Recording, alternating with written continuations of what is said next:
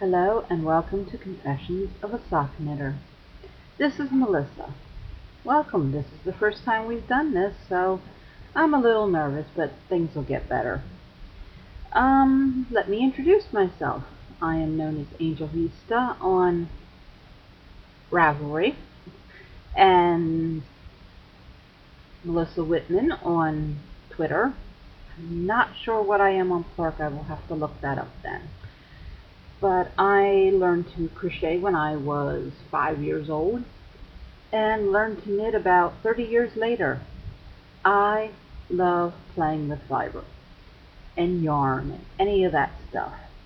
I knit, I crochet, I spin, I do a little weaving. I love recycling sweaters for yarn. I tend to be a very green person.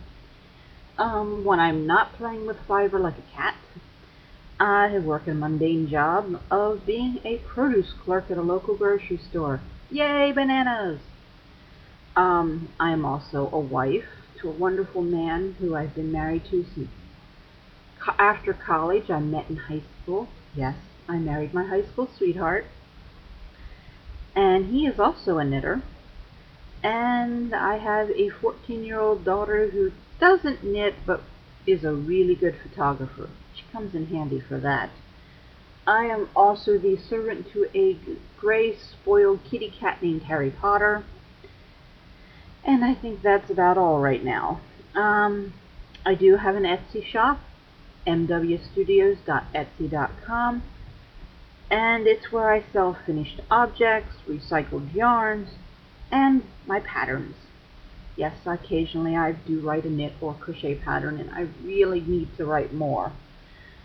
I'm not a trend knitter. I don't tend to have to knit the latest pattern or knit with the latest in yarn. I tend to knit what I like, and that tends to be socks and shawls, and I do love independent dyers. There's just something really cool about yarn that was created in small batches. This podcast, it's like where I'd like to share my latest projects with people whose eyes don't glaze over when I start talking knitting, who actually know what Zauberball is and doesn't think it's some type of weird German sport. I love my friends. They love getting my knitting and stuff like that, but they're not chit-chatty about it. It's also to keep myself inspired and motivated. If I'm telling you I'm doing something, that means I have to do it. And maybe it'll keep me motivated to write more patterns to share with everyone. Okay, on to the heart of the podcast. My current projects, of course, let's start with my latest sock.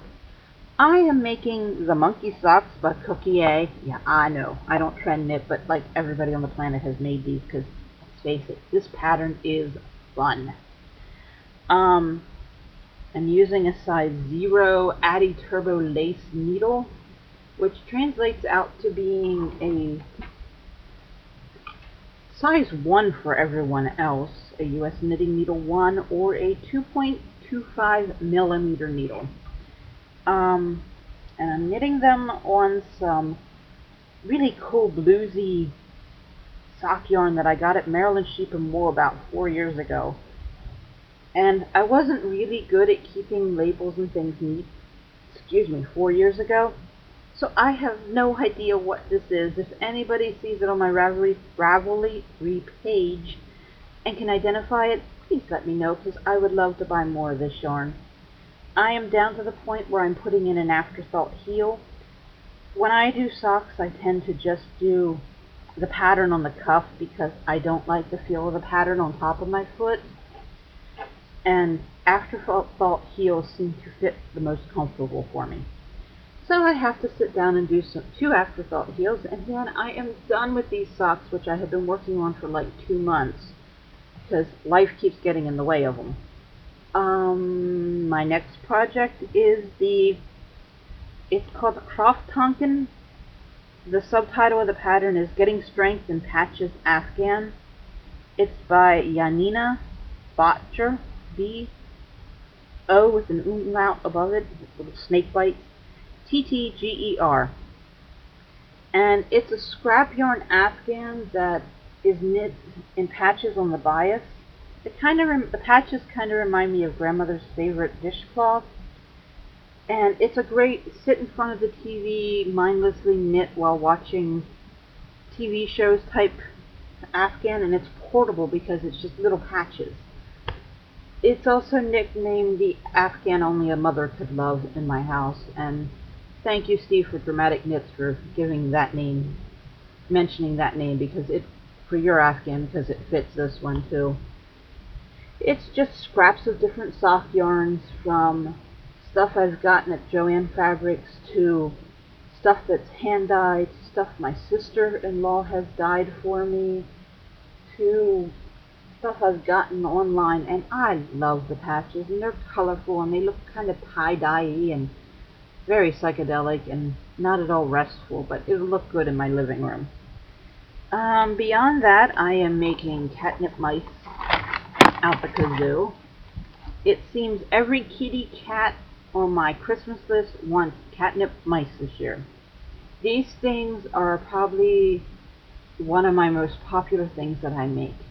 Kitties love them. I make catnip mice by crocheting it with a size E hook with worsted weight yarn, and then I stuff it full of organic catnip. And according to my cat, who doesn't like anything in his mice, he prefers just his catnip plain. It is the best catnip on the planet. It is his preferred drug. I've got one down. I've been working on them out of Kramer Yarn's Tammy Tweed worsted, and I've got blue and this orange and green. So every kitty cat is getting a catnip mice. It's a pattern that I found on the internet that I have made so many times and adapted and changed things so many times. It's kind of my own pattern now. And last but not least, I'm working on a commission work for my Etsy shop. It is my Carpet Roses purse pattern, and I'm making a purse with a gray body, and the roses on it are all blues and indigos and purples and grays. It is really pretty, and it is decadent, and every time I make these I forget how many little itty bitty roses I need to crochet to put on these bags. But I love doing them. I love the way they look, and people adore these bags. I guarantee this person's bag will be touched by strangers in a good way, because people want to come up and actually touch the roses to see that they really are what they look like. What I've finished this week, I haven't really accomplished that much. It's been a slow week for me because I've been working so much on this bag. I have finished a catnip mouse. There's one in the jar waiting for Christmas to be put on their Christmas tree of some happy kitty. And I've completed 2 Afghan squares. I figure the Afghan project should be done by the time I'm about 98. What do I have planned at the moment? More Afghan squares, more catnip mice. I need to knit baby hats because I have a couple co-workers at the grocery store who are about to have babies. And I have a niece that's about to have a baby. Actually, it's my husband's niece, my niece-in-law. But that's okay. And I'm also working on a fez. My daughter has a friend who is a huge Doctor Who fan. Yay! And for Christmas, she wants a fez, because, well, fezzes are cool. And this is the type of girl that will actually wear this fez to school. And the school will probably let her wear it. Spinning at the moment, I am still spinning on my Giggle Jelly Bat in, I know it starts with an L, it's a purplish colorway, and it is so pretty. But since I spin it on a drop spindle, it takes forever and a year to actually spin it. That's everything that I'm working on at the moment. Don't have anything new to put up in the shop. I promise as I do this, I will get better and I will be able to talk more.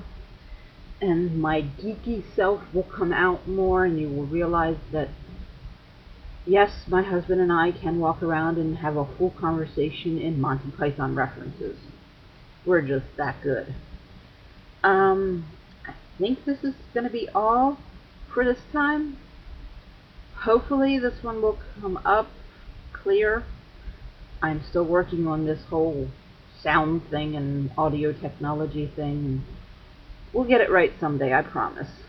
Um, Thank you for listening, and please feel free to come back and listen again.